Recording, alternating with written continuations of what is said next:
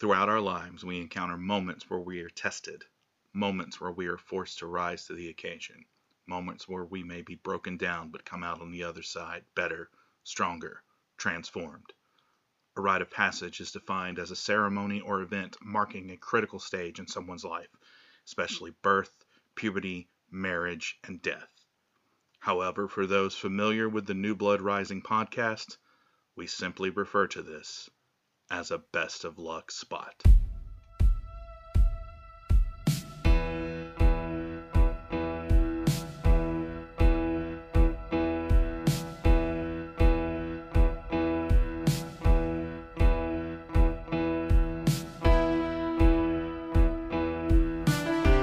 All right, everybody.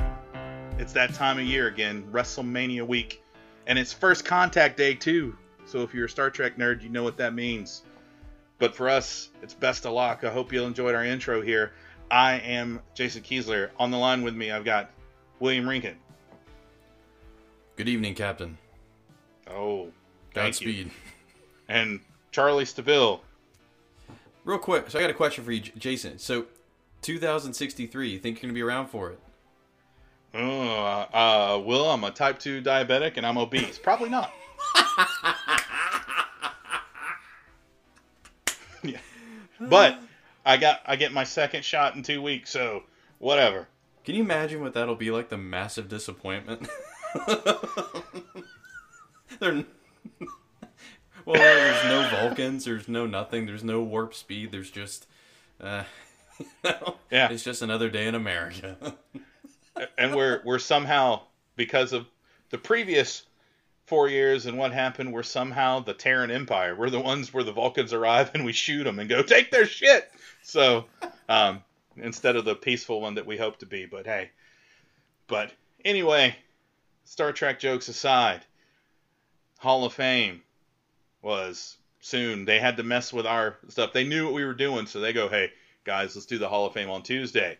So we're recording our best of luck spot. We appreciate all the countless submissions sent in by everyone. Some really good ones. Some ones that didn't make the cut. Some that someone may have actually died. So just a heads up, if someone is actually dead, please don't send it. We're not a snuff podcast. Yet. But, that's season 6. Yeah, season 6. Death to everybody. So, looking at this, I'm excited about WrestleMania, as excited as you can be. 9 straight days of WWE content on TV. It's kind of freaking insane. So I'm not watching all of that. On that note, like when I watched the movie Gladiator, like when Commodus rolls back into Rome and he's like, "Yo, let's get some stuff going on here." Then it cuts to the center. He's like, games, 150 days of games. I was like, 150 days of Coliseum stuff? I mean, that is some booking, buddy. That is a lot of booking that you got to be doing for 150 days. I mean, Jesus Christ, like 5 months of... I mean, that is a season of death. Wow. Yeah, you would think that? By being it's a gladiatory combat that by day 20 they're to the... like Tuesday lunch shift strip club quality gladiators. I mean, that's the Shotgun Saturday Night guys are in by day 10. Like you're down, that's who you've got going in. And I mean, I just want to bring up because like we haven't talked anything about. I'll be honest, I can't tell you the last thing of wrestling that I've really watched. I know that 2 major things have happened. Like NXT like ran to Tuesday nights, and Chris Jericho is going to be on the Broken Skull or on the Steve Austin pod. So it's like. It's really neat that, like, it's not like they lost. I'm not saying WWE lost, but it's kind of cool. They're like, you know what? Let's just cut this crap. Like, let's just, we know things aren't working out real well on our end. So why don't we just, like, I don't know, not be assholes like it's the 90s again. You know what I mean? That's right. That's right. Because, I mean, I'm not trying to be a WWE fan, like, stand up for him. But to be fair, NXT isn't moving because of AEW. NXT is moving because NBC Sports shut down their channel.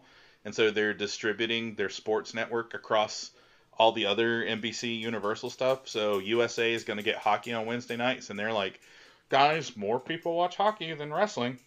No, I mean, Yeah, I mean, like it's one of those things that, like, you know, depending on what side of the coin you fight, if you're not a WWE fan, you ran with it all the way home, and it's like it's not the same thing as the '90s, but you know what? Hey, it's good content for some people. But man, oh man, like when hearing Jericho going to be on Austin's pod, that's so cool. That like they're doing something like that. Like that is really really cool. Yeah, it is pretty neat on that. But that being said, besides Jericho doing his surprise appearance on the Broken Skull podcast, how about Charlie Stabile's surprise appearance on our podcast? He's been quiet. I just want to make sure he's there. I mean, Will pretty much said exactly what I feel. Like, I haven't been keeping up with anything. I heard about that other stuff. Yeah, it's way to Robert De Niro guess. Wrestling sucks. Pretty much. Like, yeah.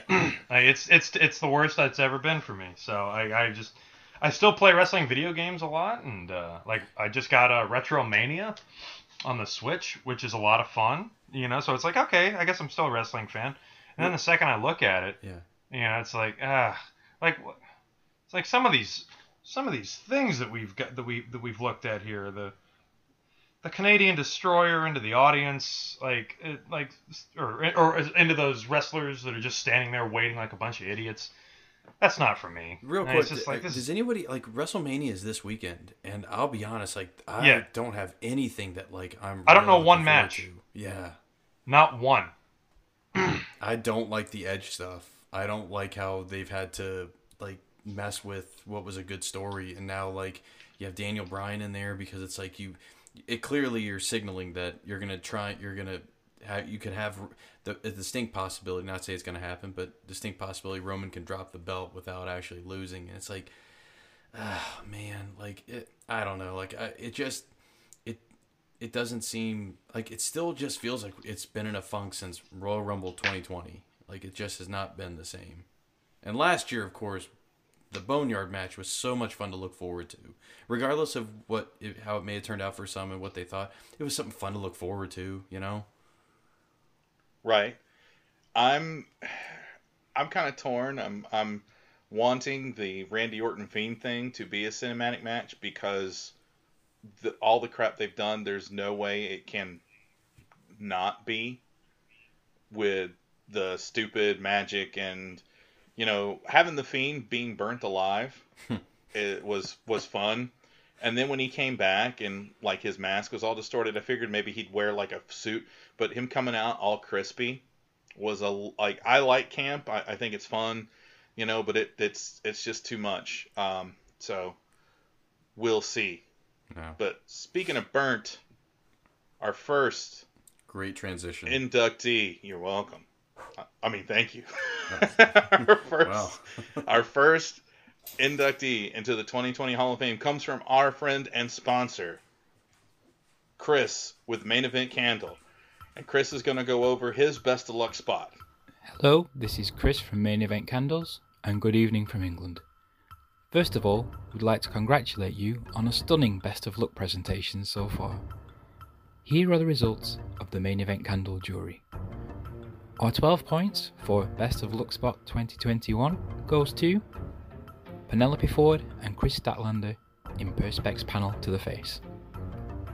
This is of course from a very recent episode of AEW Dynamite, occurring during the Arcade Anarchy main event tag team match. In a scene reminiscent of the movie classic Toy Story, Earth's favourite alien, Chris Statlander, breaks free from her claw machine prison with a powerful display of strength. As she forces the presumably bulletproof screen from the machine, Penelope Ford feels the full brute force straight to her unprotected face. No doubt high on adrenaline after a lengthy layoff, Statlander gives it all she's got and swings for the fences. With no time to lift her hands and protect herself from the impact, Penelope takes one for the team, leaving an exact replica of her makeup smeared onto the Perspex. It hits her, and hits her good. Her head moves back and to the right. Back and to the right. Wait, wrong show. Anyway, the shockingly brutal spot is followed up by an air hockey table spot that seemed safe in comparison, yet still best of look worthy. It was a great return, a great match, and a best of look spot that will be replayed again and again. Penelope Ford and Chris Statlander, we salute you. We hope you enjoy the rest of the night's proceedings, and remind you that you can still use the code BESTOFLUCK, all one word, to receive 20% off your orders at maineventcandles.com. Stay tuned for exciting new developments in the crazy, crazy world of pro wrestling related soy wax candle making. Boys, it's back to you. All right. So, what do you guys think? Chris Statlander coming back after being gone for a year.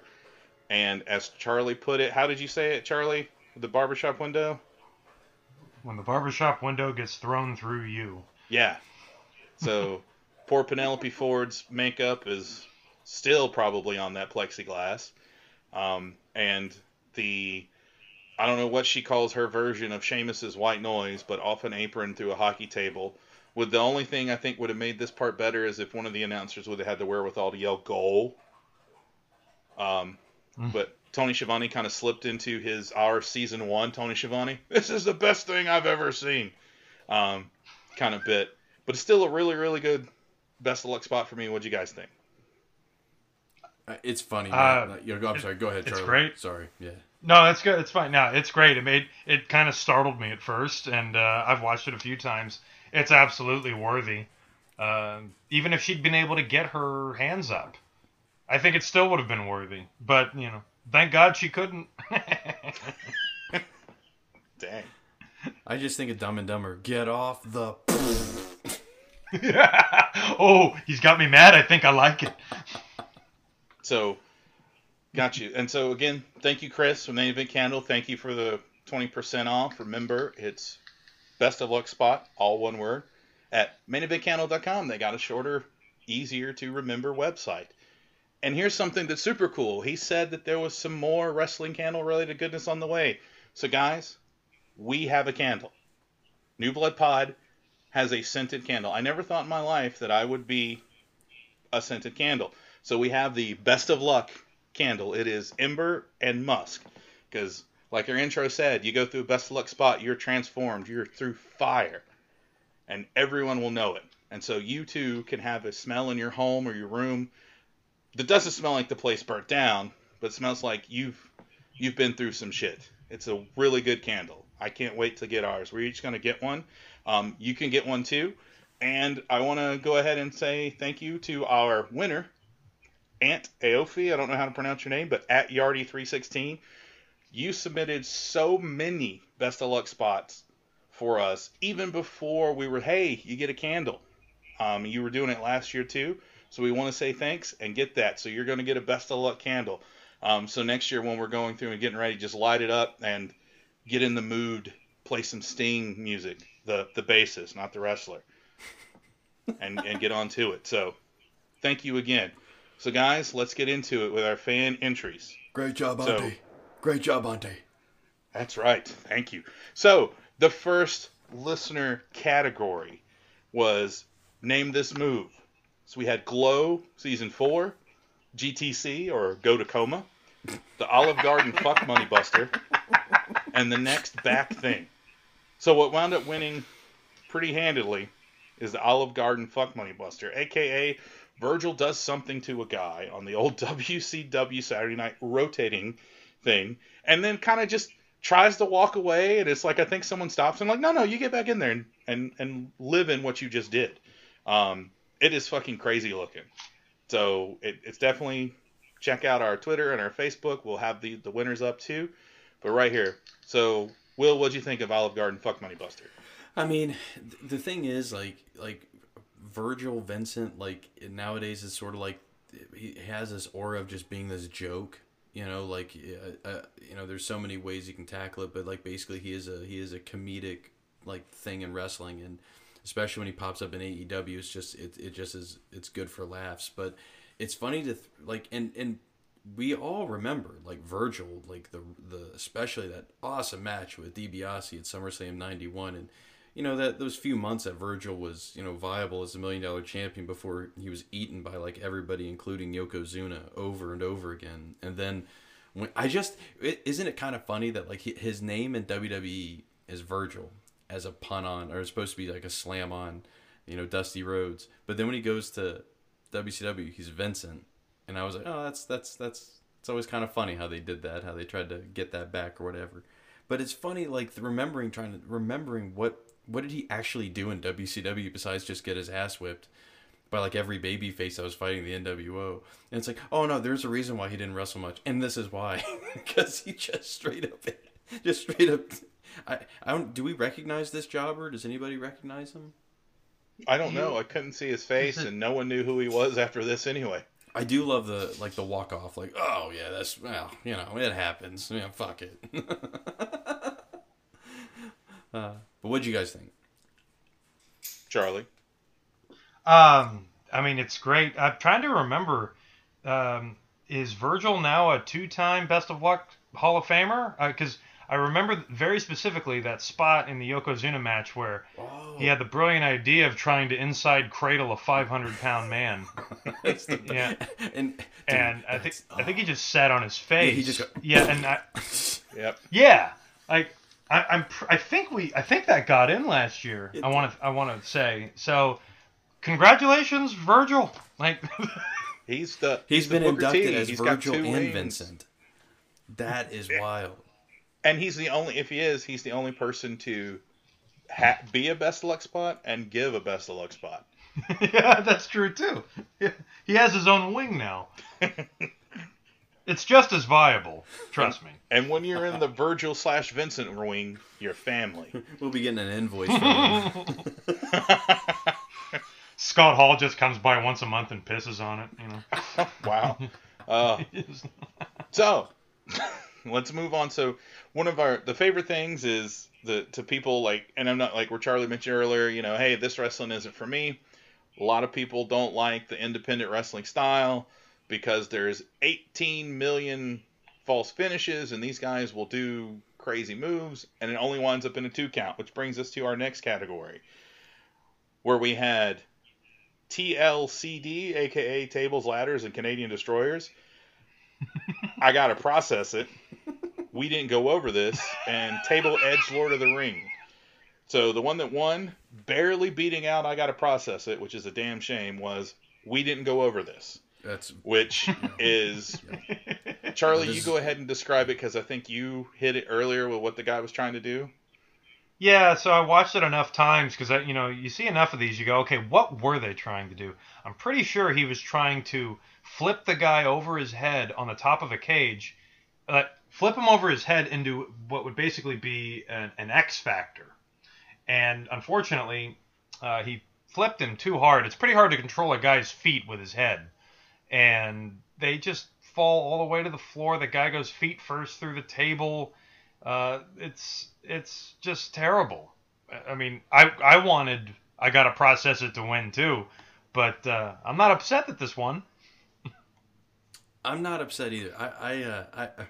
Man, it is funny. Like what I love with these is like watching for the moment when it all goes wrong, like that exact moment where it's like, oh no, like there's clear recognition that this is going bad, and it's that. Going out of that, because it starts in a fireman's carry, I think, right? And it's going to be into, like you said, that face buster. So it's just the way he super flings him. And it's like, fuck it. It just keeps on going. We're committed now. I know. You do. Well, it's like, don't you it's wonder, hard to like, tell, where did the what's match he go? doing? Yeah. Huh? Yeah. Well, I was going to say, don't you kind of wonder where the match went after that? Like, where does the match go? Inside Cradle. To the ER. Well, they probably had another one of those spots where they're constantly countering each other, and then they both do a drop kick at the same time, and then stand up and stare at one another. And then I'm sure the other guy bladed with a fluorescent light bulb. But I don't know, like that kind of stuff. Like I mentioned, like it's crazy. I think instead of I don't think he was doing a fireman's carry. I think he was like holding him like he was going to do like a razor's edge, like a rude awakening or something. See, it looked like a rude awakening to me. Yeah. Okay. It's hard Like, to he was tell just 'cause holding the him by the neck. It starts at a weird spot, and there's like that giant light behind it that is covered in smoke. For that, 4:3 ratio to preserve the artistic integrity of the independent wrestlers. Look of it. So it just crackly on that. But what a part I like is when we'll say player one, let's go with player two. Player one, somehow, as he's falling, his legs get further down than player two, and so it just turns into a coup de grace as well through a table. So it's so insane why these guys do that. I mean, I get it. You're wanting to make a name for yourself. So let's take a step back. Let's go back to the locker room before this match can say, so man, I really want to do this thing. Like, when we get up there, there's all this shit going on behind us. I really need to do this. I want to do this high spot. Are you on board with it? Yeah. And the guys are kind of afraid to say no because he's like, he's like, I don't want to be a pussy. Like, I want to get up there and we'll follow through with it. And then I want to see like the dialogue afterwards. Like, man, that match went great. It's like, are you serious? Like, you could have killed me. Like, what happened? He's like, oh man, that thing, I thought that came off great. Like, no, it didn't. Like, the match was done. Like, I'm going to the hospital. My arm is gone. Like, I need a Martin Riggs my arm so that I can go home. It's like, one guy said, well, here's what I'm going to do. I'm going to X Factor you on top of the cage. But what he didn't tell the guy is he only had one eye, so his depth perception was way off and couldn't tell that he was that close to the edge. I don't know. But either way. Maybe. Go ahead. No, I said maybe. Yeah. Either way, player one and player two, because we don't know your names, we're working on no, that's not it. It's that we didn't go over this. You're a best luck spot winner. Next up, make sure your volume's way up for this one. We got the best of luck audio. So we had Bonsai Drop, the next generation, For Whom the Bell Trolls. We're working on our takedowns. And Yosemite Sam versus the Tree. And the big winner here, surprisingly, was Yosemite Sam versus the Tree.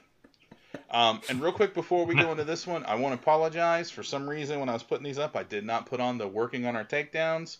I'll put it up there. It's truly something. It's very fun. But it didn't win.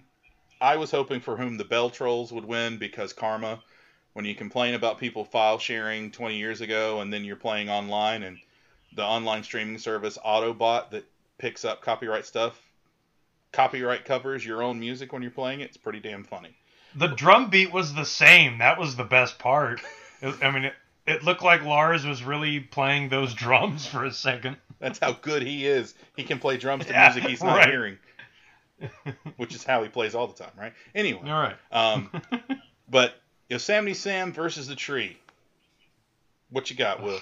I mean, just from Jump Street when this video starts, and you just hear this guy like, no, God damn it! Like that is, it's awesome just because like I'm around roofers a lot now, so like I kind of get like the mentality of these guys, like and stuff like that, like when they're on these kind of wild jobs like this. But tree cutting is the thing that's not this you cannot figure out by the video is this the homeowner, is this the contractor, the guy who's cutting down the tree, or maybe it's the homeowner trying to be the the tree contractor at the same time. I don't know, because man, like I can't tell you how many times you hear about this happening, but luckily there was a camera on this guy just because like his anger and disappointment are fantastic, because you just get the sense that like the wife is not home and she will be coming home like in the next 20 minutes, and there's going to be some explaining that has to happen with this. And I don't this guy is totally like, I'm so glad this guy wins because I just totally feel his pain. I like how you're like, oh, this will be able to be cleaned up in 20 minutes. It's gotta hurry, my wife will be home in 20 minutes. Cue a montage, and it's fine. No, what I like about it is the way the video starts is you hear the guy screaming from the abyss, but he's screaming no before you notice the tree fall. So it's like the moment he cut, or whoever cut, they realized I fucked up. I cut on the wrong side of the tree. And just started screaming. And it's so loud and powerful that, are they just going to like try to sonic blast it the other way? But it's great. All it's missing is some guns just to going off for the Yosemite Sam bit on here. So what about you, Charlie? It's like, it made me think of, it's like the first 5 minutes of a Home Improvement episode, and then the next 15 minutes is going to be him trying to get it cleaned up before the wife gets home. That's what it made me think of. It's something straight out of Home Improvement. It's not wrestling related, but it's pretty damn funny. I can't believe the tree didn't do more damage to the house. I mean, I'm sure it did a lot, but I thought for sure that it was going to go right through it. And I love the guy in the street who is running in the opposite direction. He's just wondering where he even came from. And yeah, the guy screaming like he was, before you could even tell what was going on, was my favorite part. It's like, how bad could it be? And then you look, you see the tree start falling. Oh, God. I want to say that this was probably the hired help, because I just feel like if it was the husband, he would just be silent. You know? You think so? I think he would just be silent and just like mortified, like basically, you know, terrified beyond the capacity of rational thought. Or this is like the worst day of it. Like this is like this is the end point of what has already been an awful day. And it's like, all right, I'm gonna go cut this fucking tree down. Oh shit, no! Like either that, or it was the end of the best day. He had just paid off the home. That house was 2 days from retirement before that happened. So, Charlie, when you said it was the hired help, you're not talking about answer to Double Jeopardy question, are you? Slaves! I can't believe that. Just watch Double Jeopardy with the first episode. The timing of Aaron was Rodgers hosting, perfect. Folks. I would have never seen that had you not texted it to me. I gotta watch it. Yeah, because I was like, I gotta see this prick host Jeopardy, and that woman's answer. I actually had a discussion with it about it with Dad. I paused it. And I was like, "What do you think she meant?" And he goes, "It's got to be reparations." That I don't think I've ever seen anyone say the word slaves with such a with pitch that much gusto and a smile. So where were you on January 6th, ma'am? Not studying for Jeopardy if you watch that game. And the champion, Scott, oh my God, some asshole on Jeopardy is just leaning on his podium like he's that just was weird. Holding court in a high school classroom, like he's the cool substitute teacher, just leaning in on it, one elbow. Aaron Rodgers just letting him do it. Guy getting questions wrong, right and left. His tie seemed to get looser and looser as the round went on. It's tremendous. Fuck, he looks very comfortable. Anyway. How did Rodgers do, by the way? He was terrible. As stiff as a Sheamus punch. Yeah, it was atrocious. Like, just no energy, just very monotone. I didn't see any of the Dr. Oz ones for obvious reasons, but he's the worst one that I've seen. I have no idea what they were thinking. Right. It makes me wonder how many takes those State Farm commercials have to do just to get him to the point he's in those. Right on. Okay. Yeah, plus I'm sitting there also going, I bet he doesn't know the answer to most of these. Yeah. You got CTE, Aaron Rodgers. You don't know this. Yeah. You don't know. But, State Farm, insurance, vehicles, leads us to the fourth category. It's the New Blood Pod Crush Hour. So we got slavery. Yeah. Fat and Furious Tokyo Drift. Sometimes You're the Bug. The 360 Splash. And That'll End Your Precious Field Trip, You Little Shit. Pulled a Billy Madison quote for that one. And the winner, not surprisingly by a mile, is Fat and Furious Tokyo Drift. Awesome. It's tough to beat. Yes, she was. But, like, a little bit ago when we were talking about, I wonder how the rest of that match went. I wonder what happened to that car. And I don't mean that like that insulting either, because those sports cars built for drifting, they're not like made to hit things.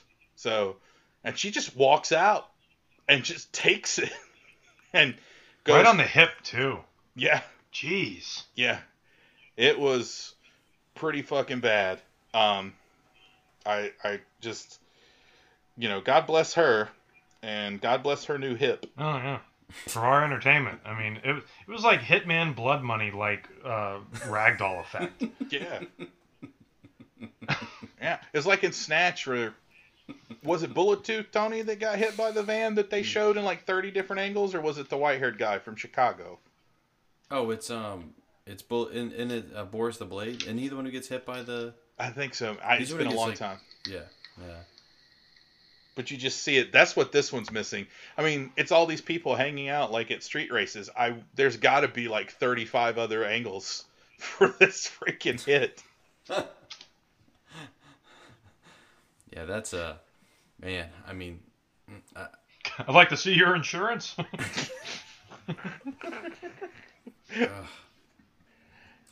We all know she quit her job to be at that race. It was important, or whatever was going on. I'm not a street racer. I've only seen the first 5 minutes of Fast and Furious Tokyo Drift, so I don't know where it goes here. But I mean, what else can be said about this one other than she got knocked the fuck out? Well, I'd say her car. More than just her hole is going to be hurting. That's for sure. Well, it's foreshadowing. You know the rule. Now we got to talk about it 3 more times, or it's not foreshadowing. I mean, but damn. The 5th listener one, inspired partially by Randy Orton. We got Flippy, Dippy, and Dive is this category. So we got Bullseye, Fix Your Hair, Lawn Dart, He Feels the Hand of the Invisible Touch, and See You Soon, Poppy. And the winner, this one was a lot closer than I thought it would be. Actually, no, it wasn't. I just looked. There was another one. But Bullseye by 73%. So I'm glad 14% of people got my Phil Collins joke. But Bullseye will walk us through this one. I'm blanking on this one because I'm getting this confused with the Darby Allin thing. Help me out here. Bullseye, it's the one where the guy does the suicide dive and the guy moves out the way and the guy fits perfectly through the slot of a steel chair. Okay. Oh, okay. Yeah, absolutely. sorry. Okay, this is the one I was saying. Like the crowd is the best part of this because they really do act like, oh, that happened 2 matches ago. Yeah, it's fine. This happens all the time. But the slow mo is what I'm glad it's attached to this. So you can see how this guy just really does just fit perfectly. Like in between the parts of this chair. I mean, again, you just kind of wonder, how does this impact the match going forward? Because it does seem like this guy's gonna be he's gonna be out for a little bit. But man, that's I feel like we've seen this one before. I feel like this one has been around, circling a Best of Luck Spot Hall of Fame ring for a little bit. It's been campaigning hard over the last few months to get on here, so yeah. It's the rush of the Hall of Fame. Yeah, I mean, it does also come down to, man, again, what's the conversation afterwards? Like, so what the fuck, dude? Just gonna let me do that? Huh? Well, I mean, I saw Miz walk out of R-Truth's way, and he got the championship belt 10 years later. But yeah, sorry, that's about all I got on. Charlie, what'd you think of this? An instant classic. I'm happy that the video replays itself in slow motion, because the first time my brain didn't process it. I thought he just collided into the chair. I didn't know that he was eaten by the chair. And, so I'm watching it again. I'm like, oh, yeah. It's like when you miss the ending to a movie and then someone explains it to you. Oh, that's what happened. Jesus. Yeah. So, absolutely. I always thought that was going to run away. Good pick. Yeah, guys, good job. I'm the same way at first. I was like, it's just a guy creaming big. Oh, wait a minute. He's wearing that chair like a skirt now.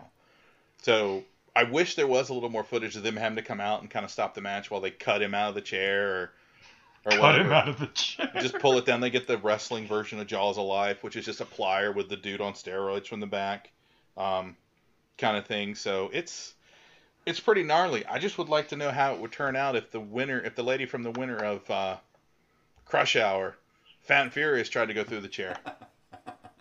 She gets hit by the car through the table or through the chair. Oh my god. That's someone trying to get on the show. That's. I mean, it's not like we haven't seen dudes get hit by cars before, on our show, but you know, and those guys that were trying to get hit by a car, they're just dudes that want to be a wrestler. Category number 6 is everyone wants to be a wrestler. One of Will's favorite sayings: everybody wants to be a wrestler. Not everybody wants to be a wrestler. As he goes, so our options were Bulldog as a finisher, the DTA don't trust anybody fall, I ham the table, and White Boy Bummer. And the winner for this one was White Boy Bummer. I'll start this one out because I'm so disappointed that Bulldog as a finisher didn't win. Me So too. figured, because to zoom in on the crying kid, it's amazing. It's a bulldog doing a bulldog. Yeah. Like, The only way it could How have been could it better not is if win? when the dog walked away, he put on a bolo hat and put a cigar in his mouth.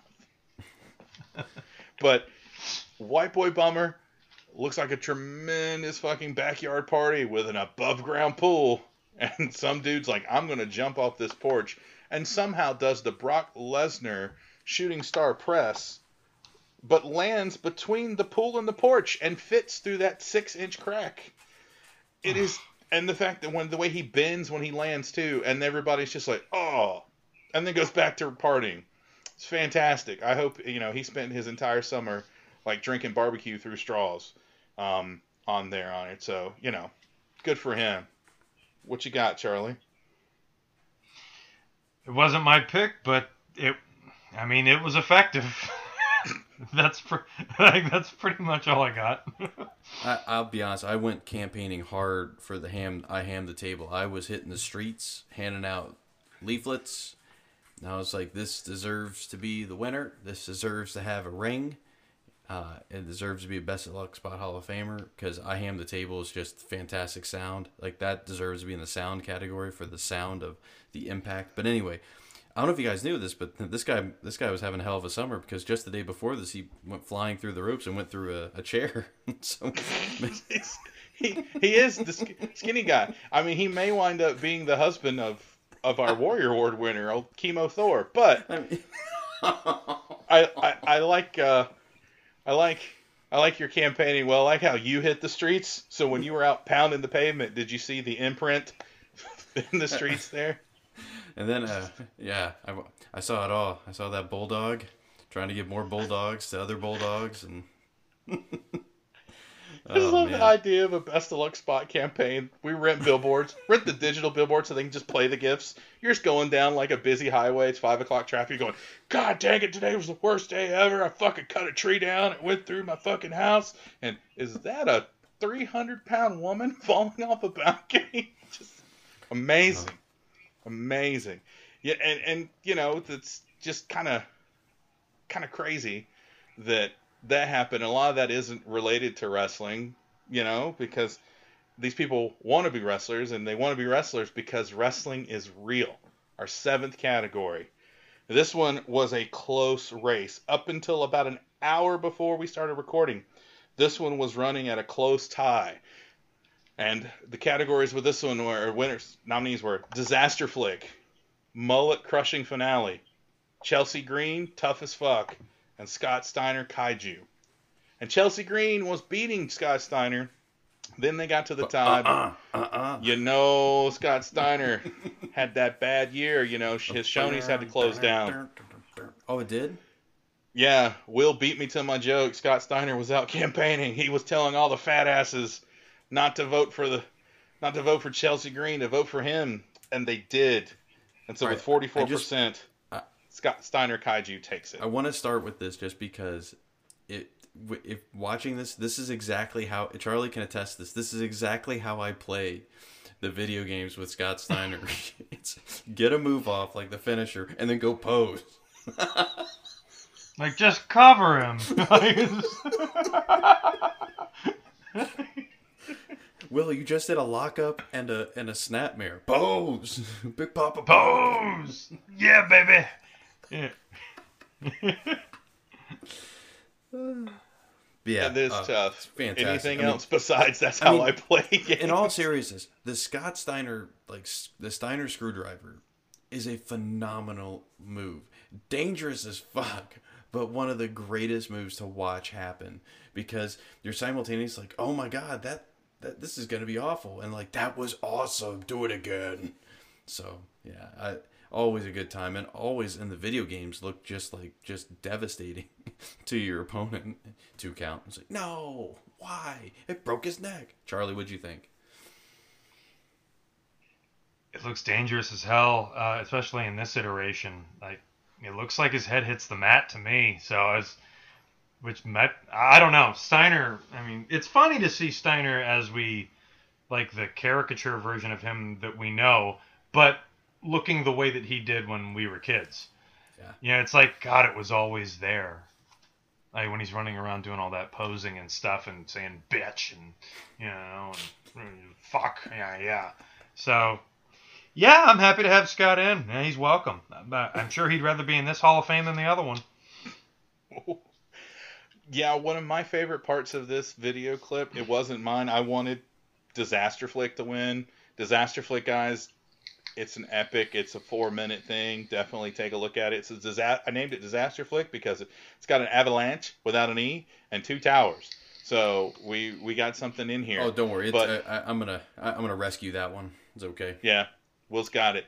But the best part to me of Scott Steiner Kaiju is the beginning, where Scott Steiner's voice, it seems like it's coming from another place, because his looks like his mouth, it's the video, I'm sure it's pixelated. It looks like his mouth only opens to say one word, but he ain't getting up from that echoes through everywhere. It's the boom that woke up the mother boxes. It is there. And then he just picks that guy up. I didn't look up his name, plants him, and then just poses like we like to joke, rookie baby faces doing their little hot comeback spot where they get the drop kick and then look at the crowd like, yeah, do you love me yet, Dad? Kind of thing. Yeah. On here. So, but it's Scott Steiner, always well deserved and welcome with anything in New Blood, and was he? He's also in our Hall of Fame before Hogan. I was. Is he not? I feel like if he's not a double winner, he's been close, because I remember there was a Frankensteiner that did not go right, and he got really mad and just thumped the guy afterwards, like really bad. Like, do you guys remember this? You know what I'm talking about? Like, it was a Frankensteiner that just the guy did not know what to do clearly, and Steiner got pissed and just looked like he just started throwing some haymakers at.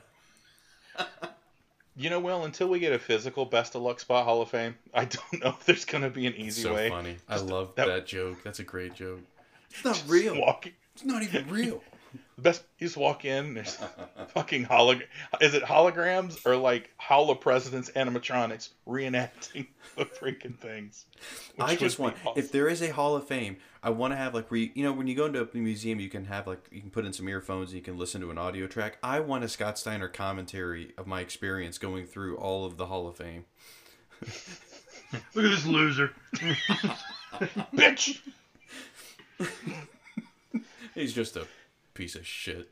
That's my favorite. Yeah. Even if you're not in there, you can buy, like, you can go to the WWE Hall of Fame and they're like, oh, would you like to pay an extra $10 to rent a headphones? Like, nope, brought my own. And he just walked in and recorded himself and is like selling it online. And Eminence Front $3 is, a of course, pop. playing too, like on loop while he's going through and narrating it for you.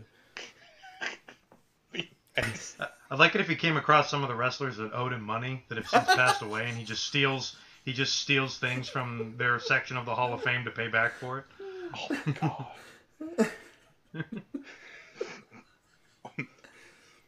So the Scott Steiner Hall of Fame is there. The question would be is whether or not, probably not, because it's Scott Steiner. I don't know if Darby Allin would get his own wing in the Hall of Fame, but Darby Allin's getting his own wing with our nomination. So here is all 4 of these are Darby Allin moves. And Darby Allin, I know you guys don't, like you mentioned, you hadn't watched a lot, really keeping up with AEW. I didn't know who the hell this guy was until the AEW's like first pre-pay-per-view where he fought Cody to a time limit draw. I'm like, all right, this guy's tight. This dude he's a fucking ragdoll, like Terry Funk, without getting the stupid punch drunk look. He's like I guess a good way to do it is a skinny Terminator. Like, people just beat the shit out of him. They do weird, and then he'll get up, and it's not the poor poor bastard from Disaster Flick no selling, like he's selling it, he just gets up. So we've got back Cracker Barrel. You guys okay? How much is that Darby in the window? And oh shits and ladders. And the winner for this one is how much is that Darby in the window? On here. So I'm a little more familiar. I don't know if you guys watched this cinematic masterpiece that was the Sting and Darby Allin versus Team Taz street fight. In its full. No. Yeah, I haven't seen it. How did it compare to Boneyard? The problem with, I'll say, the AEW one is they did commentary during it. Oh. Instead of, like, the Boneyard match, it was just like, we're somehow seeing this. Right? Yeah. But the commentary in it was Tony Schiavone, Taz, Jim Ross, and Excalibur. And Taz is in character. And it's like, he's like, oh yeah, like, he's like, yeah, we prepared for this, sure. Kind of thing. But it's chaotic too, because at first you think there's only going to be two guys, but Darby Allin and Sting roll up with the putties with Sting masks on, and Sting paint, and they had like this cool blend of Darby's face paint, and Sting was half painted Darby, half painted like himself. It's kind of cool, like a good dad would. And there's drone camera work, but when you're doing a cinematic match and it's over this big of a building and there's that many people, because later Taz's son and the other guy in his team show up and start beating him up, so there's too many people to keep up with. But it was pretty fun, because you get this spot, which I'll go over in a minute. You get the spot from You Guys Okay, which is Darby jumps out of like a 2-story window and elbow drops Brian Cage onto a platform that is also elevated by like another floor. And the best part for that is Sting just walks over and looks down like, glad it wasn't me. That's what should have won. It's disappointing. Yeah, there's a spot that Brian Cage picks up Darby Allin and holds him in a stalling suplex position while he walks up a flight of stairs and then kicks over a metal trash can and then suplexes Darby Allin. So that's impressive. And then you also get this spot, which is Will Hobbs and Brian Cage just kind of swinging poor Darby Allin. So let's break it down. Darby goes through glass into brick, and then the wood frame of the window cracks him on his head. And he's up in a few minutes. This is where he was down, so they can all gang up on Sting. For later on, and Charlie, you will love this part, because Sting is about to get mauled, and Darby pops out of that window before he jumps out of it and yells, "Sting!" and throws his baseball bat to him. And in my head, I immediately went to Army of Darkness, where he goes, "Chosen One!" I was just hoping Sting would like jump up and the bat would like perfectly fit in his hand. That would have been cool. It would have been cool, but it was still good. So, but this is real fun. This is a good pick of these. There are some others of his I couldn't find gifts for, but this is definitely of the four, other than You Guys Okay for the funny bit of it. This is a good one. What you think, Will? Again, man, like and I think part of it is like, as a general note for all of these, like your names for all of these are phenomenal, and You Guys Okay perfectly encapsulates that, and I can just hear that as I see Sting look over that rail. So I hate to take away from the actual winner. That's the one that I couldn't stop thinking about and laughing about. Was Stinger walking up to the railing like, wow, that's too bad. That's it. But nah, man, like I don't know with the window falling on top of him, like, I guess it's a nice added touch. Good for the kid. I'm sure he's living out a dream doing that. So, good for him. Charlie, what'd you think? I got nothing else. I'm useless. I loved when he went through it, and I was like, oh man, that was bad. And then it falls on him again. Like, after he initially went through it, I was like, oh, there we go. Okay. Yeah, because it's like, it pretty much goes according to plan until the second thing happens. I know a little about this guy. There's something about these little wrestlers that wear face paint, like Finn Balor. It makes me think of Finn Balor. And it's just... it feels like truly a gimmick. when I see this. It's not like Sting or someone like Great Muta or something like that. It's like the face paint is the character with a lot of these newer guys. So I haven't really gone into more of what this guy's all about. But I mean, he's clearly given his all. So that's great. I mean, getting to team up with Sting's pretty cool, and his spots are pretty devastating. I was really, even though it wasn't that impressive, I was kind of pulling for Cracker Barrel, but I think that's because of the name. Yeah. Mm. Yeah. Yeah. And Love that was the an name. actual Cracker Barrel from Cracker Barrel. I didn't Yeah, know that was from All Out, and Cracker Barrel was their sponsor, and that had Cracker Barrel burnt onto That's it. great. So it's cool. Willow, here's one thing. Part of me, like Darby's promo, like part of his promo style, makes me think of you and laughing with our joke about Fotentious, because yeah. he will do, if he's not doing a live promo, his like video packages or ones that like he's doing himself, and they're black and white.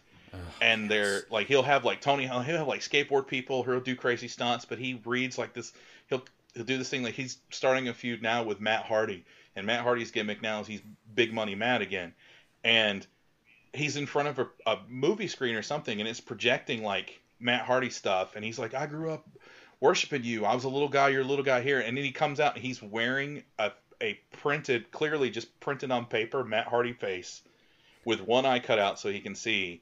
And he's talking about that, and he's standing behind a pile of burning money, and it's all black and white. I was like, this is college film student all over, yeah. and it's so like I love it. It's really good. I like it. And I just, part of me thinking is like, Will would like it too, just because it is different. It's not just someone sure, going. of course. Like, hey man, go. I mean, that's the thing. Just be different. It may not always work. Like, all of us, we talk about sometimes the wrestling style. Like, I mean, hey, some of these Canadian destroyers off of ladders through chairs into the crowd onto people that are just standing there, and it's like, oh, but you just keep trying stuff. Something eventually sticks, and then just keep doing that until people don't like it anymore. So I know, man. Like I appreciate what he does. Like I've definitely heard a lot about him. I remember seeing the skateboard thing he did with Jericho, where he jumped off a skateboard and attacked Chris Jericho, which was like, oh, okay, oh, that's nice. But He tore a guy's back up because they put tacks on the bottom of his skateboard, and he jumped off the top turnbuckle and then put his skateboard on and raked down a dude's back. Didn't they give AEW a lot? Like, it wasn't like gory, but the dude was clearly really pissed. But and then they were doing this thing of he comes out in a body bag, or he'll put body bag, and some of his best stuff is with Brian Cage, because out of on here, like 3 of these spots are with Brian Cage. Brian Cage, at one battle royal, they put Darby in a body bag, and you couldn't tell. Body bags are pretty narrow, and even though he's not a broad guy, he can't like space his back out to take a flat back bump, and they power bomb him from the ring onto the stage while he's in a body bag, which is kind of brutal, because power bombs are real fucking moves. Power bombs are not meant to be countered, and that is our 9th category. I'm trying with these segues. Man, you're killing it. I'm Jason. really trying on the fly. Yeah. We've got Tuck Your Kidneys, Dusty Rhodes MD, What a Maneuver, oh no, and That'll Do, Pillman, That'll Do. And give it up for Sid again, Sid and Brian Pillman, as That'll Do, Pillman came out on top, barely squeaking by Dusty Rhodes MD, which is perfect for the call. Just the audio on this one is the call. But That'll Do, Pillman, with Sid powerbombing Brian Pillman from our War Games match, the first one we did, the match beyond, the one that ended with a no call. So I was wanting to name it the match beyond the hospital, but that was a little brutal. But this one, I mean, we covered it before, but still just seeing it here and just by itself, isolated, it's like Sid forgot that he's almost as tall as this cage, and slung Pillman up, and then just comes, and he just lands on his, I don't know, I can't tell if it's on his neck or on the back of his head, and even Sid just puts his hand on him, and he's like, I just okay, that's where he goes. That'll do. Or he puts it on. So Charlie, what you got? I'm surprised that it didn't go in last year. It's a great spot. It's not the first time that the War Games cage's roof is too low, but it's definitely the most memorable one. Yeah, I have nothing else to say about it. It's a horrifying spot.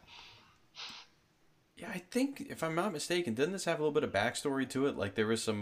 This is more than just like Sid doesn't understand the height of the cage. I think there was something. Yeah, I think you're right. Yeah, But for more on that, check out our episode on the first War Games, going all the way back almost to the beginning of season 5, because I think we hit it there too.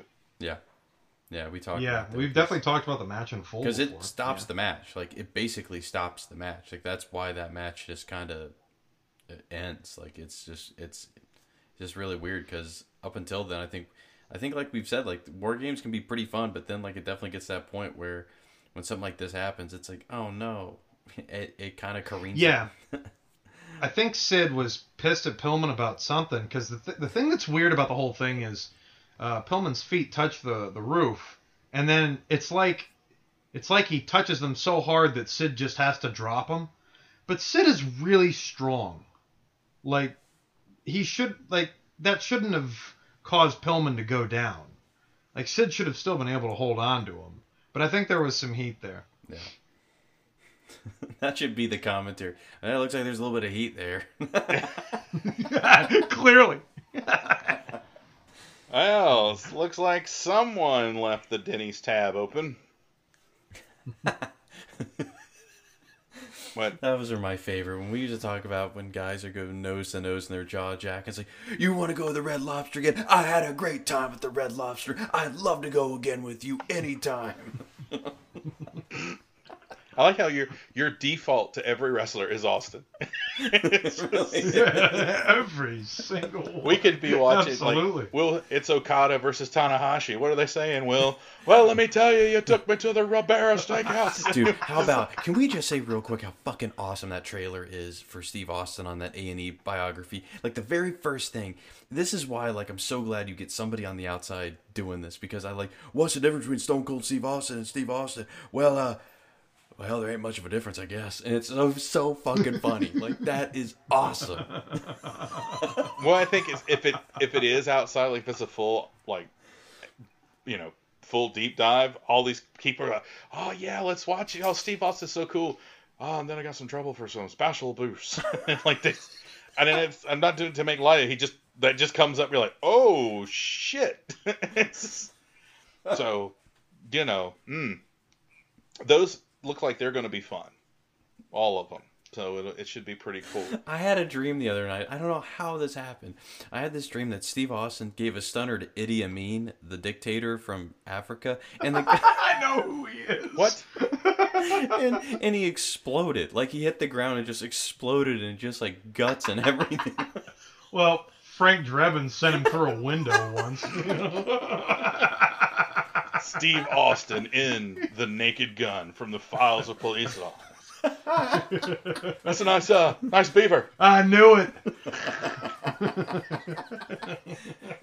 That all those men beaver stabbing that guy Frank. It was Shakespeare in the Spark. God damn it! You gotta stop firing the gun while you talk. Having trouble hearing you. Bastards. That's my policy. I can hear a guy in the back row booming, but I can't hear. No. He just slips into his same old freaking stories. Nice beaver.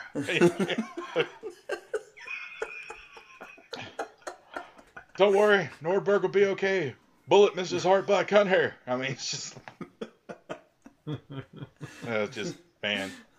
Now I want that. Well, I just need the police squad siren with just the Steve Austin theme. It's just.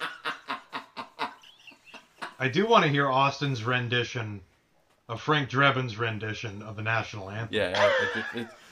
Look. It's word for word. It's Enrico Palazzo.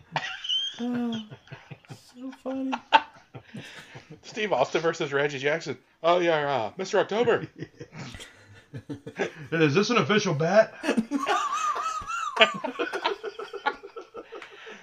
Oh man. Did you? So Get before your we nuts get into ripped our off by a last, tiger. That's the way I gotta go. before we get into our last category, which is just a mishmash, but when they were doing a little bit of media for Wesley Snipes before Coming to America came out, and it came out that he was in the running to be Geordie LaForge. And then it was like also the guy from, I can't remember his name, but the guy recently passed away that was an alien. He was in James Bond and everything. He was going to be a Charlie's stepdad, Yaphet Kotto. Ah, okay. Yeah, that's my pop. Well, neat. I lost my pop. But where there was also in the running to play Geordie LaForge was Reggie Jackson. That's awesome. And I'm just trying to think Wow. of buff Reggie, because Geordie was just a helmsman. At first, you just got some freaking jack dude sitting behind the helm, and meanwhile they're like trying to look at this Klingon. He's all tough looking. Worf's like half the size of the helmsman. It's awesome. Just cries like I just trying to imagine, especially the wooden stiff. You made Reggie Jackson doing technobabble. Be awesome. But I'm glad LeVar got it. LeVar for the host of Jeopardy, by the way. And in our final, Couldn't be any worse than what happened tonight. well, I wonder how he would have reacted to slaves. she would have been. Weren't you Kota? Yes, he wouldn't have finished the sentence. Yes, I was. But the final category, the EST of the REST. So we got Shucky Ducky Crackback, Unlimited Power. I gotta say it. Someone give me a Palpatine with unlimited power. Unlimited power. Unlimited power. Oh, wow. Wow. Oh, he went episode 9. Yeah. Vince McMahon, that is terrible. You went episode 9. that was clone William Rinkin. So and then we've got he didn't get all of it, but it got all of him. And Sid Vicious is my favorite. The reason why we're good on that little vamp was I was waiting on the final tallies to come in here because this one was almost close, but barely beating Sid Vicious was he didn't get all of it, but it got all of him, which featured Lance Archer and Eddie Kingston. And Lance Archer, I'll go over it. Lance Archer is trying to do a choke slam from inside the ring to the apron. And as poor old Eddie Kingston goes up, he doesn't quite get all the way over the ring. His leg hits the rope. Archer's momentum pushes him really hard onto the hardest part of the ring. Ass first and neck first, somehow at the same time. And then poor Eddie just falls on the ground. And Eddie's really good at selling, but that looked like it hurt like a motherfucker. What you got, Chuck? Can we just induct the hardest part of the ring There we go. into the Hall of Fame? Yeah. I mean, I think we've got like 3 or 4 things in the night that are strictly from that. It's just not a good idea. Like, was he just trying to choke slam him to the floor? Like, was that it? Because Like, that's better? I don't. Yeah, exactly. Because I don't think any amount of chin tucking is going to be able to stop that. Yeah, it's just a stupid spot. Like, and that's the problem with all of this, with the whole theme of this, is that everyone's looking for their oh shit moment. Everyone's trying to get the crowd, which isn't even there, by the way, to start chanting holy shit. And it's that ECW after effect that me and Will used to talk about, like the TNA used to try to run with, and WWE fans just seem to go up in arms when a guy will do like a moonsault to the outside or something. And it's just like the worst of pro wrestling. And yeah, this absolutely gets in because this is one of the best of the worst. I just don't know what they were thinking. Yeah. This is one of those, like, in Revenge. Like, remember when Revenge, like, if you're on the apron, if you did a strong grapple, you could power bomb. You could reach and grab him through the rope and power bomb him to the floor. Yeah, Kevin Nash could do that. It was the coolest. When you discovered that, it just felt awesome. like the game just got so much better when you discovered that, like, Nash had this secret power bomb that he could do. That I don't know if anybody else could do it in the game. I don't remember.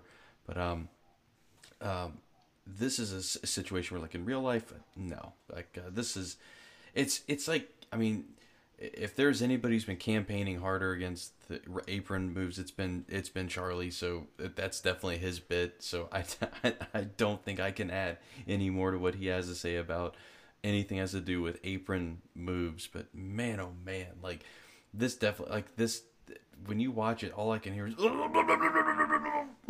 just the guy just bungles it. Just like, I mean, I don't even, I really don't know what to. I keep, again, like as we've always said throughout the years. So what was the plan here? You're going to get him over the rope onto the apron. Did you really think it was possible? Well, it wasn't. So thank you for trying. Jason, what did you think? Well, here's what I'm doing. As the precedent set 20 plus years ago by Henry Rollins when he hosted VH1's The List, which, to let you know, The List was when VH1 they rotated hosts, which is cool. And they got people to sit around, and they had 4 panelists, and they each picked 2 things, and the audience picked 2 things to create the top 10 list. And then of the top 10 list, they would pick the winner. They would do like most shocking bands, best songs to have sex to, blah, blah, blah. Well, Henry Rollins was hosting an episode about the best protest songs. And I forgot who the guests were. I tried to find it. But I clearly remember this because as a Henry Rollins fan, this stuck with me. As the show kept going, Henry kept getting more and more angry because they would do everybody would do their number 2 pick, and then they would do their number 1 pick. And when the last person did not say the song that Henry Rollins thought should be on there, when they were done, before they cut the final break, Henry Rollins looked dead in their hard cam and said, "I'm invoking my right as host to add the greatest protest song in the history of time, Get Up, Stand Up by Bob Marley, to this list." And when they came back, it won. So I'm invoking my power of host to get rid of the hardest part of the ring for the EST of the REST and do something very unexpected. And I am putting unlimited power into the Best Luck Spot Hall of Fame. Here we go. This is awesome. Whoa. Great. Wait a minute. Wait, Seth you Rollins like that is cashing backstory in money too, in the didn't you? bank. All right, so Yeah. what you just did reminds me of, all right, and again, like, you know, as the years go on, like, I don't think we'll ever stop referencing the THQ wrestling games. Charlie and I recently joked about the No Mercy storyline. If you do the No Mercy storyline, doesn't matter who you are, maybe this was WrestleMania 2000. No, it was WrestleMania 2000. I think it was. Maybe it was. It was. Charlie, help me out here. It's the one where, like, if you could go undefeated, you could win the WWF title before the Royal Rumble. But if you didn't win the Royal Rumble, Vince just walks out and is like, "Guess what? I'm taking the title off you. I'm giving it to the Undertaker." And that's that. It's like, Yeah. wait, I think why? that's No Mercy. But I just remember it was like, but why? why would you do that? Right. All right, that bit died on the table. So what else you got? Well, here's what we got. We're going to take a break. We've got a great surprise for you guys. We'll be back in a little bit. Ladies and gentlemen, Salt and Pepper!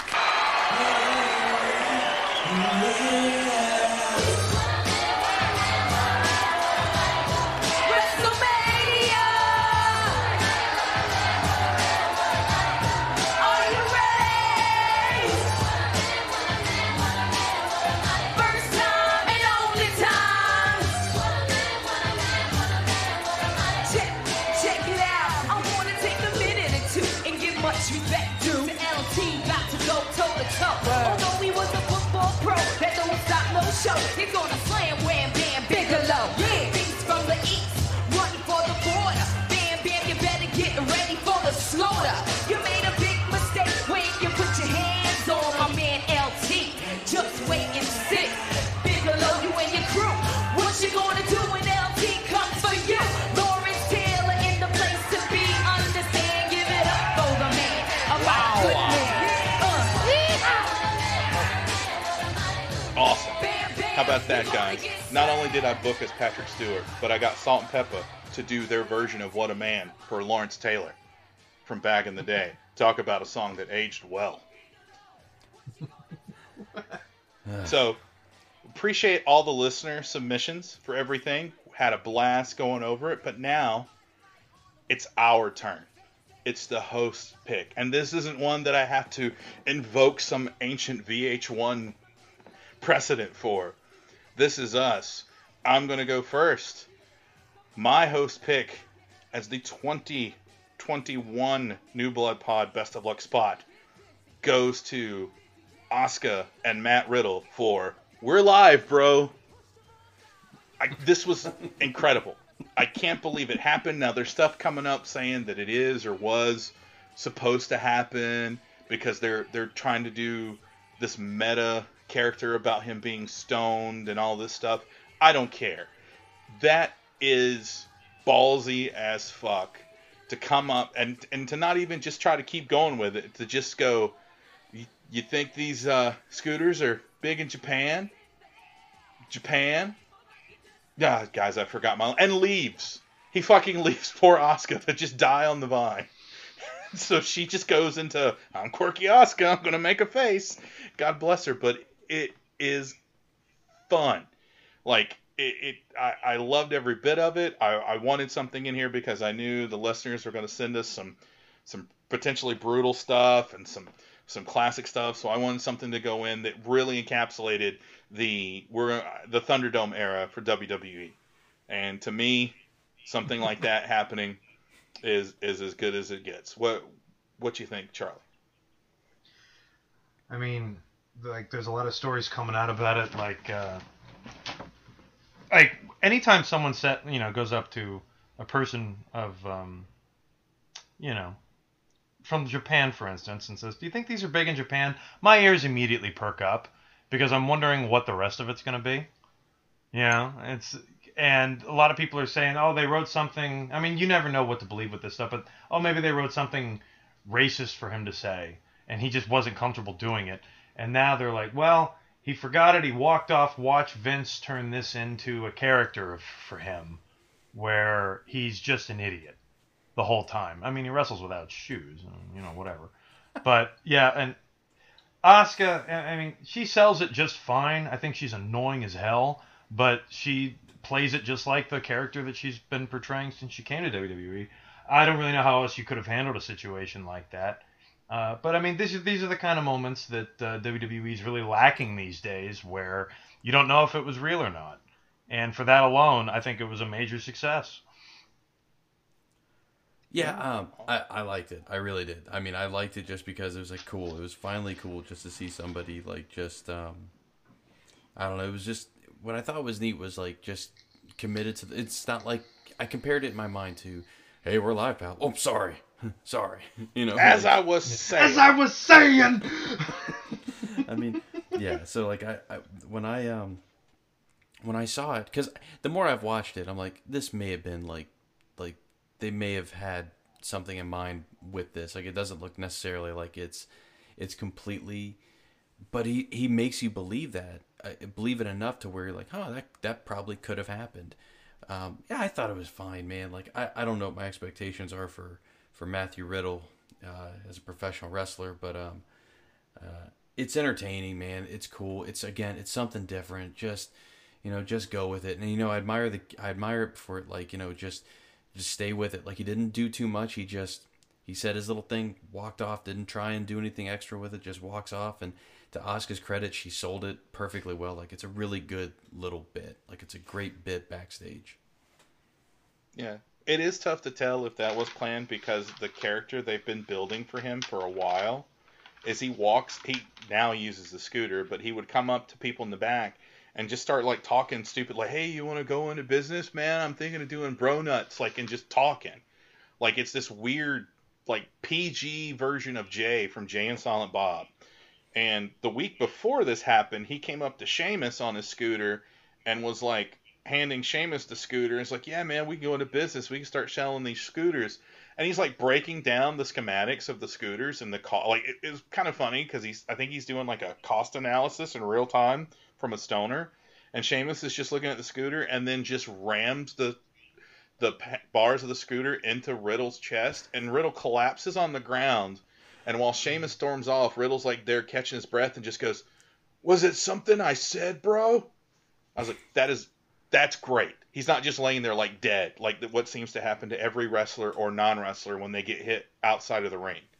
The one thing they still haven't solved is, what do people who are holding the microphone do when the wrestler walks away? Mm-hmm.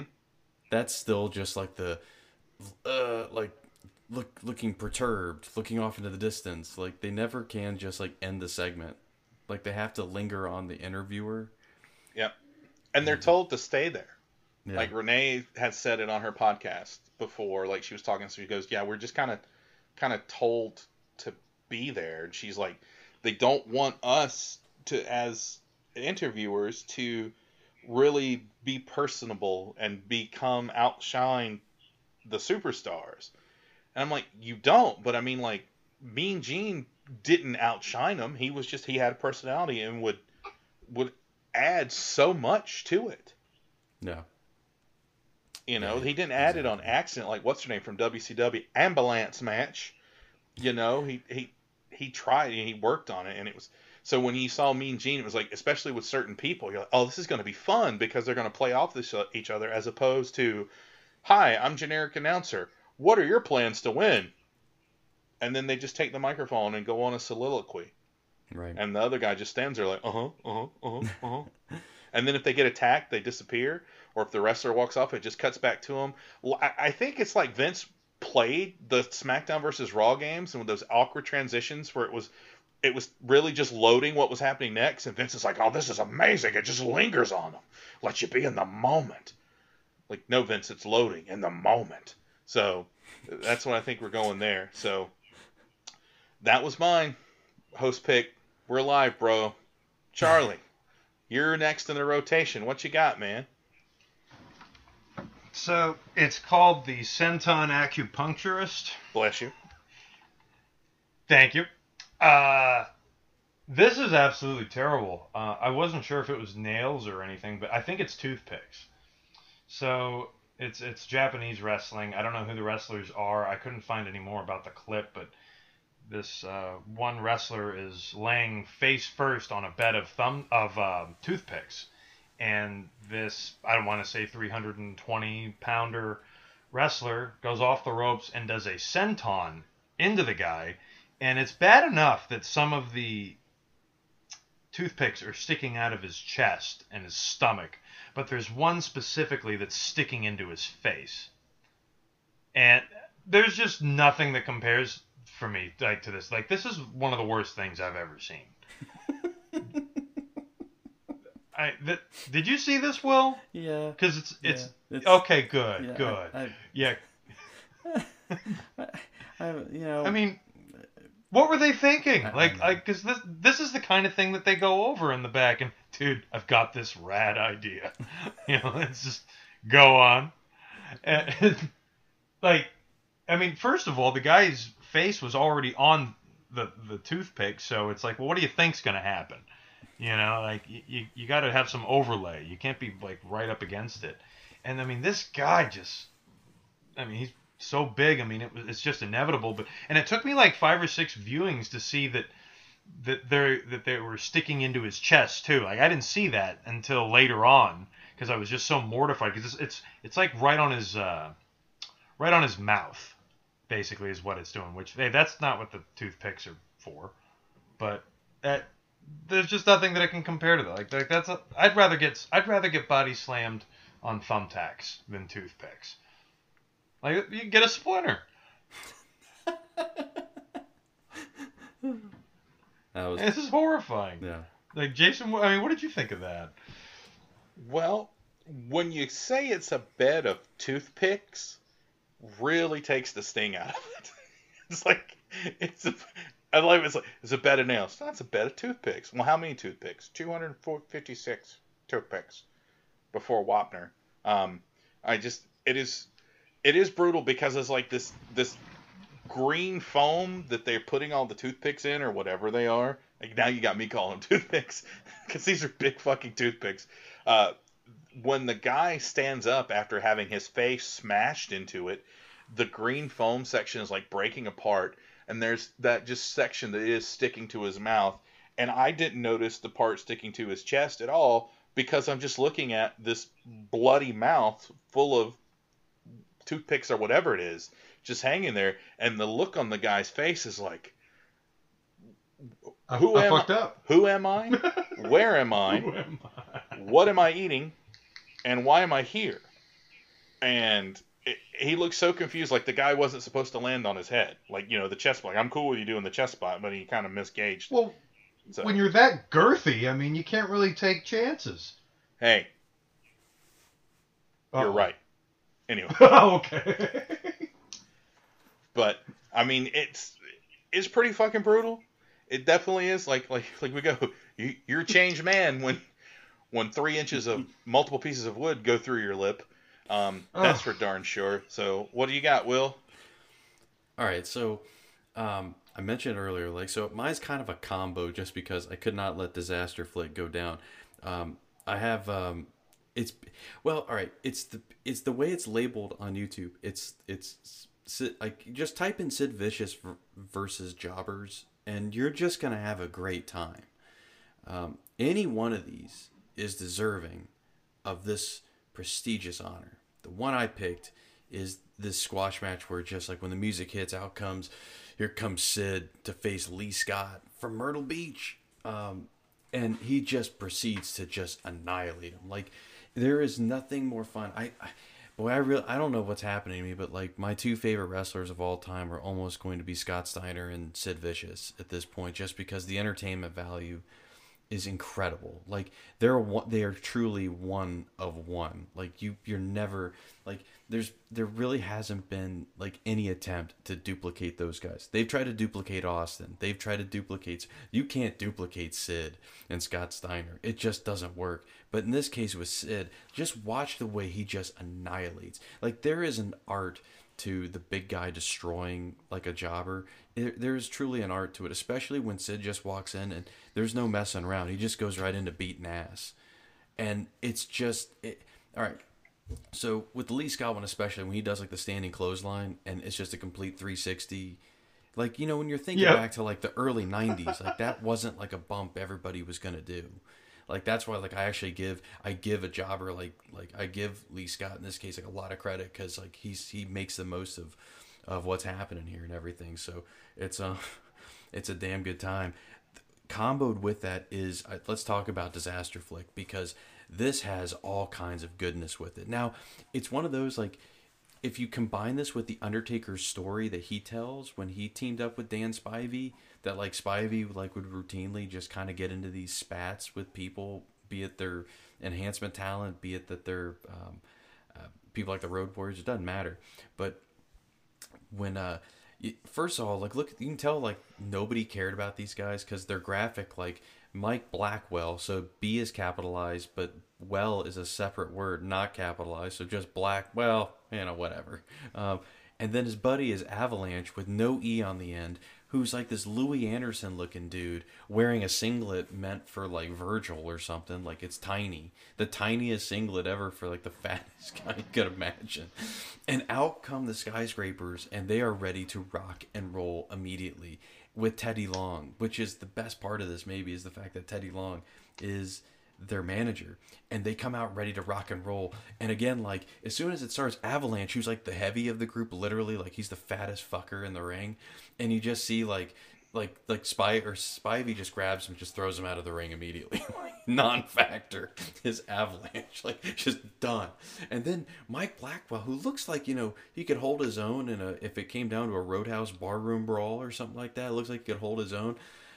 He starts fighting with the Skyscrapers, and he's no-selling all their moves. Well, that's a bad idea. And, you wonder if, like, they kind of talk things through maybe a little bit in the back, and maybe there was some missed wires or something like that. I couldn't imagine that happening with Dan Spivey and Sid, but whatever. And sure enough, man, they just keep beating on this guy, and this guy gets up, like, maybe it was snowing a little bit there, I don't know, but this guy just keeps going. And then eventually, like, the nastiest powerbomb, the nastiest clothesline, they get the pin. Avalanche, meanwhile, has not re-entered the ring. Like, he takes such a tumble that he just leaves the match for good. And then when the bell rings, Avalanche comes right back in, and you think, okay, maybe he's going to get some heat back. Wrong. He's immediately thrown out of the ring again. Like, non-factor. He is the definition of a non-factor, is Avalanche without an E. And then it just continues to go on and on with Sid and Spivey just beating on this guy, to which we hear Teddy Long like saying, beat his ass. And it's great. And I just like comboing these two together because I don't know if we can say it enough that early 90s, especially like pre-Sid Justice, Sid Vicious, Sid is awesome. Just because it was such a spectacle. Even more of a spectacle than Vader, just because like all of a sudden you hear power bomb, like you just scream it out into the crowd. Like, who called out their move like this to the crowd? You didn't hear Brett going, sharpshooter? Does anybody want one? You're gonna get one. And like, no, nobody. He just went and did it. So that's why, like, to me, like, I had to go with like this weird kind of combo of just Sid and Dan Spivey just against enhancement talent. It is glorious. That's my piece. That was beautiful. Before I go too deep into mine, the second half of the Sid versus Lee Scott is the we'll say the greatest hits of the Skyscrapers with Still the Night playing. I thought of Charlie because I was like, this would be so cool because the fact that when they you played. sent me that pick, for some reason I did not think that Still in the Night. I was thinking the slow in the still of the. I was like, whoa, what is this gonna be? But I'm glad it was that, and you know was this not 89, 90 WCW? So it's cut like the way it's cut, like the fast cutting back and forth. I'm like, this was cutting edge like stuff for them, dude. Thank you so much for mentioning that because that is on the tail end of the match with Lee Scott. As you see this awesome highlight package for them, and the funny thing is like it's not like they had like the best footage to even use of them. Like it really isn't. But dude, the fact that they like that's where like wrestling, you wish wrestling was still out where they were licensing songs like this to use for highlight packages still, because you know clearly like you know the last time I really remember it, like was it like they used that Eminem song like for John Cena and Bray Wyatt at WrestleMania. Like that was really cool. Like I feel like WrestleMania 30 kind of was the like an uneven era of sorts there for that. But yeah, there's some good stuff. That's my pick. Charlie, before I go into mine, what you got, bud? Uh-oh. What do I have? Oh, no, I'm here. What do I have in regards to what? About his pick? Yeah, like we. Oh, I mean, well, of course. I mean, like. Oh, I'm sorry. Will went on forever. I went and took a piss. No, I've been sitting here the whole time. We've only done like 150 of these episodes. I didn't realize that it was my turn to talk. Hello, my friend. Hello, my friend. Damn it. No, it's that's a great, especially that match in particular. It's a great squash match, and there is Will's right. Like there is a real art to the way that Sid would work with jobbers. There just is like, and not every and it got me thinking. Not every wrestler could work with the enhancement talent very well. Like I always remember as a kid watching a Raw, and the main event was a jobber versus Jerry Lawler, and the match was built around the fact that this guy loved doing a back body drop, and he would just do it like every couple of minutes until finally Lawler figured it out and just pile drove him. You know, it's like, and like to me, like that just wasn't good. But it was like, well, I guess you shouldn't have one of your favorite moves be one that's easily counterable by a guy whose finisher is the counter. So, I mean, I never cared much for the jobber matches like that, or most of the ones that WWF would put on, like, unless it was someone like Sid or Vader that could do something like this, where it was actually fun to watch them destroy a guy. And someone like Sid doing that today, it wouldn't work because they don't really have jobbers anymore. And if they do, or if they did, they would only fight them once or twice. You know, like, I remember that's how they built up Razor Ramon originally, was jobbers. And then one of the jobbers turned out to be the 1-2-3 Kid, like 2 months later. And we didn't know who he was, and he ended up winning, and it kind of changed the game on the whole thing for them. But Sid versus jobbers is always a winner. And this match, I remember, like, when I first clicked on it, the clip's like 4 minutes long, and I was like, oh, God, I just want to see a damn move. But I'm so glad I watched the whole thing. You know, because the match for a jobber match, it's a 10. It was fucking amazing. And I want to say that that's the same spot that I've seen before that we've talked about with the tornado powerbomb that he does. Yeah. The suicide? Dude, is that okay? They kept saying suicide. That's the suicide? I guess. Okay. Well, the thing that's so cool about it is when after the guy hits the mat, he's still spinning. Like that's amazing that he was able, and it doesn't even look like he's like working it. It's like no, that's just physics from Sid just being as powerful as he was. Yeah, it's I think it's a great call. It is a fun match. Brock Sampson made flesh Sid Vicious coming out, and what makes this like really good is the calls. Well, what's this guy doing? He's a tag team specialist. What's he like tag team people can't function without their partner, Yeah. which is great. He's also a foot taller and 100 pounds heavier. I think he'll be all and right. Can we get their entrance music? Badass, underrated Yeah. entrance theme. Holy and cow. your build from the city of Metropolis Oh, I love it. versus a guy from That's Myrtle perfect. Beach. So like when you gotta say this, even it's Myrtle Beach, like it's got some name recognition. It's like Myrtle Beach, South Carolina. Meanwhile, these guys from the city of blank, right? Like there's no state. You just know this is a city, which may or may not be Kansas or may not be the coast. Who knows? DC's geography is so fucked up. Anyway, going to Sid's move, the suicide. I'm surprised none of you guys asked this question. How can it be suicide if someone does it to you? It's not I think that's why I was confused. Maybe- yeah, the name I is was like, why do they called keep the saying assisted suicide? I don't mean to draw attention to the title of our It's the show. Maybe Kevorkian it's bomb. suicide to take the spot. Yeah, it's Well- the Kevorkian bomb. Yeah. You don't know Jack like I know Jack. And that would be a great. Oh my God, I just wrote an awesome Sid promo. Just those two lines. Sid's always like a highlight, especially in these short things against like when he would come out and just destroy people in ECW. Oh, That bit, those were fun. Sid as part of the Horsemen was like, oh, it's cool, but then it's also not because he's really just Ric Flair's heavy. He beats up the people Arn Anderson can't enforce.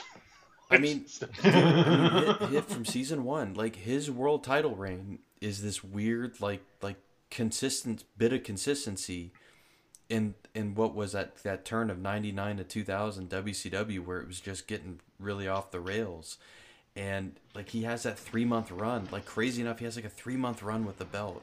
Like to think that somebody held the world title for 3 months at any point between 99 and 2000 or the end Mm-hmm. of WCW is crazy.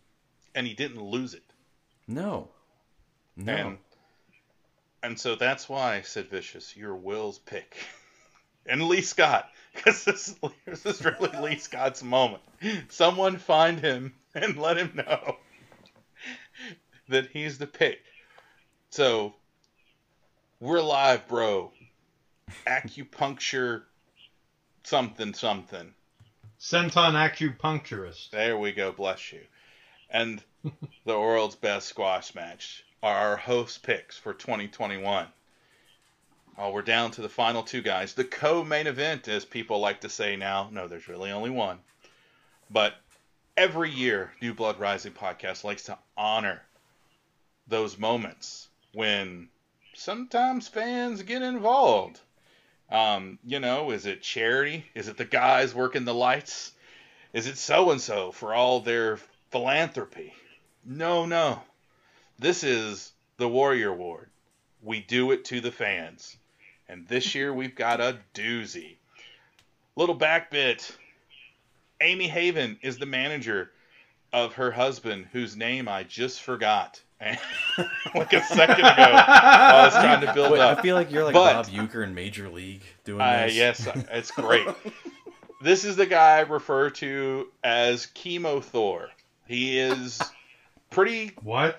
Okay, he's a skinnier dude. He comes out in like this almost medieval gear, no sleeves, crown. He's got long blonde hair. Obviously a heel. And I call him Chemo Thor, not in the ha ha ha, let's laugh at him.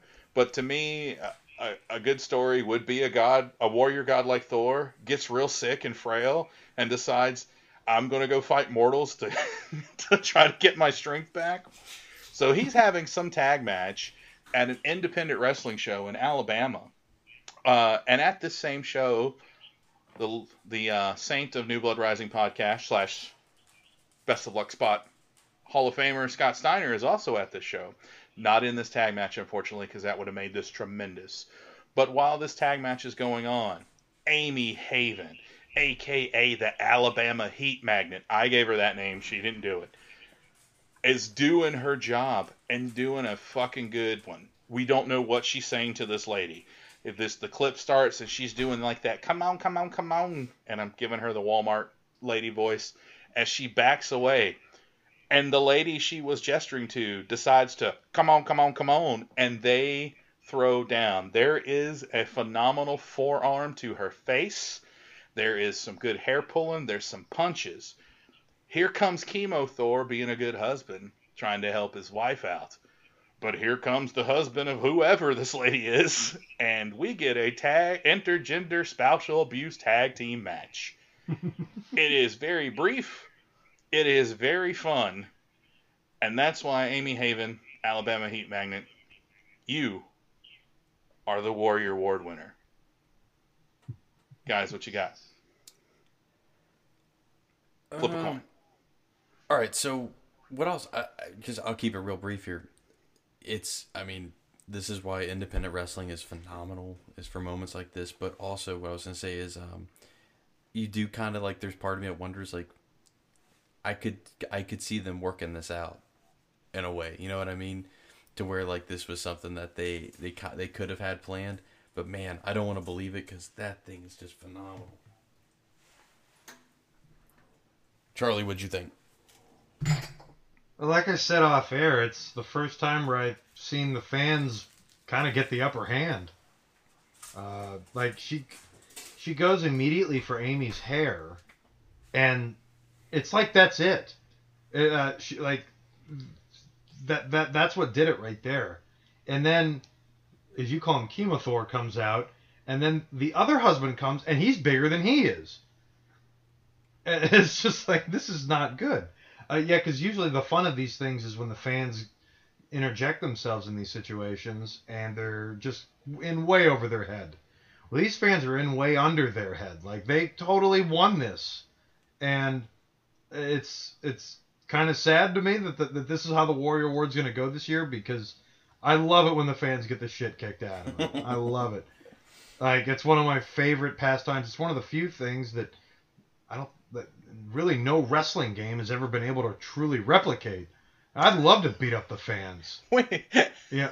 You want to be able to just beat up the 2D people that hold the sign? All right. Yeah, just like, I'll be with you in just a moment. You just exit the ring and go, go over the rail. Spear! It's just something like that. Like, it's one of my favorite things in wrestling. And, the wrestlers totally dropped the ball here. Yeah, shame on them. But now they're immortalized. So good for them. Yes. I love how you also pronounce Chemo Thor as one word. He's Chemo Thor. Chemo Thor. Yea, verily, they grow them big in Alabama. The Odin son might not stand a chance. But is it NASA in Alabama? Anyway, so here we are, guys. The big one. Oh, the big one, all right. Our top award and top honors for the Best of Luck Spot Hall of Fame every year.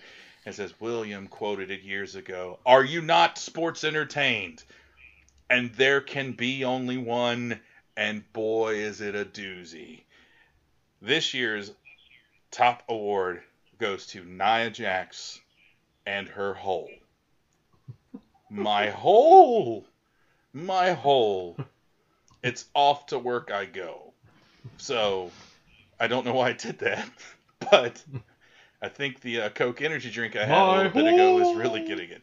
But in case you lived under a rock or was in a coma and don't have any kind of internet access, Nia Jax was facing Lana in a tables match, and Lana was laying part in the ring, part out on the hardest part of the ring, the apron. Nia Jax is going for that classic Undertaker leg drop that always looks great, especially if the camera's not focusing on it. It just happens in the background. But it's right here. And Lana moves. And Nia Jax lands hip first, ass first, I don't know, on the apron.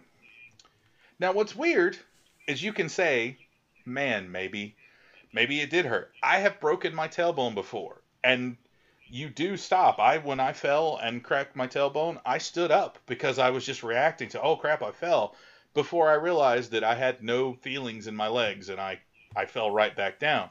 So I can imagine her just responding, saying something stupid. But she waits a few minutes. She sells it. I think she even says, oh, my butthole, like before she screams my hole, for comedic value. And I don't think she told Lana, because Lana looks like she's about to fucking lose it. But there's no rest for the wicked. So as Nia Jax is there trying to cuddle her broken hole, Lana just puts her right through the table. But there are so many memes. There's like master cuts on YouTube of all the versions of my hole. You know, it really is. There's not a better way to sum up since last year to now with everything else that's been going on. What gets our top honors than someone breaking open their ass? Will, what you got? Oh yeah, I mean, like the entertainment value this gave, and I thought this was particularly good for her just because, I mean, I feel bad, but I mean, like clearly, like there's something to this with Nia Jax like hurting people. Like it happens like more than regularly. Granted, like I don't think it. I think like she gets just railroaded on social media on the reg, but I thought this was nice because it was at least like, I mean, it's her choice to say it. Like I thought it was a really funny bit that I thought, well, like, you know, if nothing else, like it was really funny. Like, and it really entertained people for a while. Because, like, I mean, let's face it, that whole storyline was going nowhere anyway. So I thought it was just, you know, WWE's about moments, right? There you go. That's exactly what it is. So I liked it. I thought it was some good stuff. Charlie. I remember after it happened, a lot of people online were saying that it was a work. And I gotta say, if this was a work, this is some of the best acting for a situation like this that I've ever seen, because it's in that initial scream, right when she hits the apron. That real surprise, scream. That seems about accurate. And I think my favorite comment that I would see in comment section is, we know which hole that was. You know. It's amazing. And I remember WWE edited it afterwards. She does say my butthole. I forgot about that. But WWE edited it in repeats. Like, it's just like white noise or blank sound or whatever. And you can totally read her lips. Like, they didn't bother to do anything about that. But it was a hell of a moment. I remember it was like the first real viral moment that wrestling had after the pandemic hit. And yeah, you know, when I heard that you guys were talking about doing this one for the Warrior Award, or not the Warrior Award, but the Are You Not Sports Entertained, I was like, absolutely. I mean, there's nothing else like this. I feel like this came very close to crossing over past wrestling audiences with the memes and the gifs and the stuff like that. It's a hell of a moment. It's probably not one that she'll be super proud of, maybe 10 or 15 years from now, but it definitely made me laugh when it first happened. Well, there we go. And if you make Charlie Stabile laugh when you first happen. Well, now you've done something. That's right. Look at that. In tandem. So, guys, that's it. We made it. We made it another year. Can you believe we're on our third president in the runtime of this show? That's literally, awesome. Tonight's show, we have gone through. No, but here we are. Is that right? Yeah. 2015. I'm still trying to wrestle with that one meme that says millennials trying to come to grips with the fact that they're in their 30s, but they've been alive in 5 different decades. Mm-hmm. I'm still thinking about that. I just like it just never. That's so bizarre. Man. Well, if you're a millennial that's been alive for 5 different decades and you know what's going on and you want to explain to Charlie, hit us up on our socials. I'm at the Jason Kiesler. You can find us online at Twitter at New Blood Pod, at Facebook, New Blood Rising Podcast. Will, where you at? I am at William Rankin 83. Charlie. And I am at CM_stabs. We appreciate it. Don't forget, at Main Event Candle, maineventcandle.com. 20% off with Best of Luck at checkout. Coming soon, WrestleMania weekend. The candles will be live. You can order them. Again, Best of Luck. Again, big thanks to Main Event Candles. Big thanks to everybody sending stuff in, especially, again, our candle winner at Yardy316.